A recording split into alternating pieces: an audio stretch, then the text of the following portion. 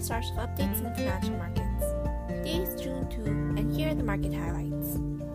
Local equities were flat as restrictions were maintained in Greater Manila. General community quarantine with restrictions is set to last until June 15.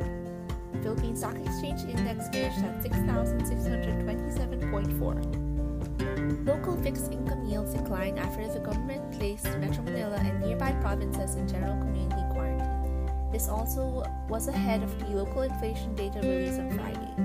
On average, yields fell by 2.5 basis points day on day, led by the long end of the curve, which decreased by 4.16 basis points. The Philippine peso slightly weakened as the government kept Metro Manila and nearby provinces under general community quarantine. This was also following the latest local Purchasing Managers Index or PMI data, which remained soft. The US dollar-Philippine peso pair closed at 47.76. Now on to some local news highlights. IHS Markit reported that the Philippine PMI posted an improvement to 49.9 in May 2021. This was slightly higher than the 49 recorded in April, but below the 50 neutral mark, which signals a contraction. The mild improvement was attributed to the increase in new orders and production amid easing of lockdown restrictions. We turn our spotlight of the day over to International Container Terminal Services Inc., which will acquire 100% of the shares of Manila Harbor Center Port Services Inc. for 2.45 billion pesos. The entire amount will be paid in cash and was determined using the discounted cash flow method. The port is a 10-hectare facility at the Port of Manila.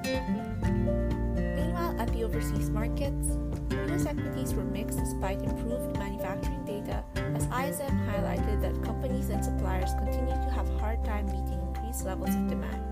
The ISM's index of national factory activity increased to a reading of 61.2 in May from 60.7 in April. The Dow Jones closed at 34,575.3, while the S&P 500 closed at 4,202. European equities moved up as commodity-related stocks led the way amid the rally in metal and oil prices. Brent crude reached $70 per barrel, which it has not experienced since May 2019. The MSCI Europe closed at 148.88. U.S. Treasury yields rose amid ISM's report that surging demand still gives suppliers a difficult time, which could lead to inflation jitters. Based on ISM, new orders accelerated, but production and hiring were still slow. On average, U.S. Treasury yields moved up by 0.7 basis points day on day, with the 10-year ending at 1.61%. The US dollar was flat amid investors' mixed sentiment over the latest ISM manufacturing report. The DXY closed at 89.83. Lastly, for the Asia-Pacific markets, Asian equities gained ahead of the US data release and Federal Reserve speeches. The MSCI Asia-Pacific ex-Japan closed at 710.86. And that's all for today. This is Francine Ferrer, and please join us again tomorrow for another fresh episode of The Morning View. BPI Asset Management and Trust Corporation is regulated by the Bangko Sentral ng Philippines.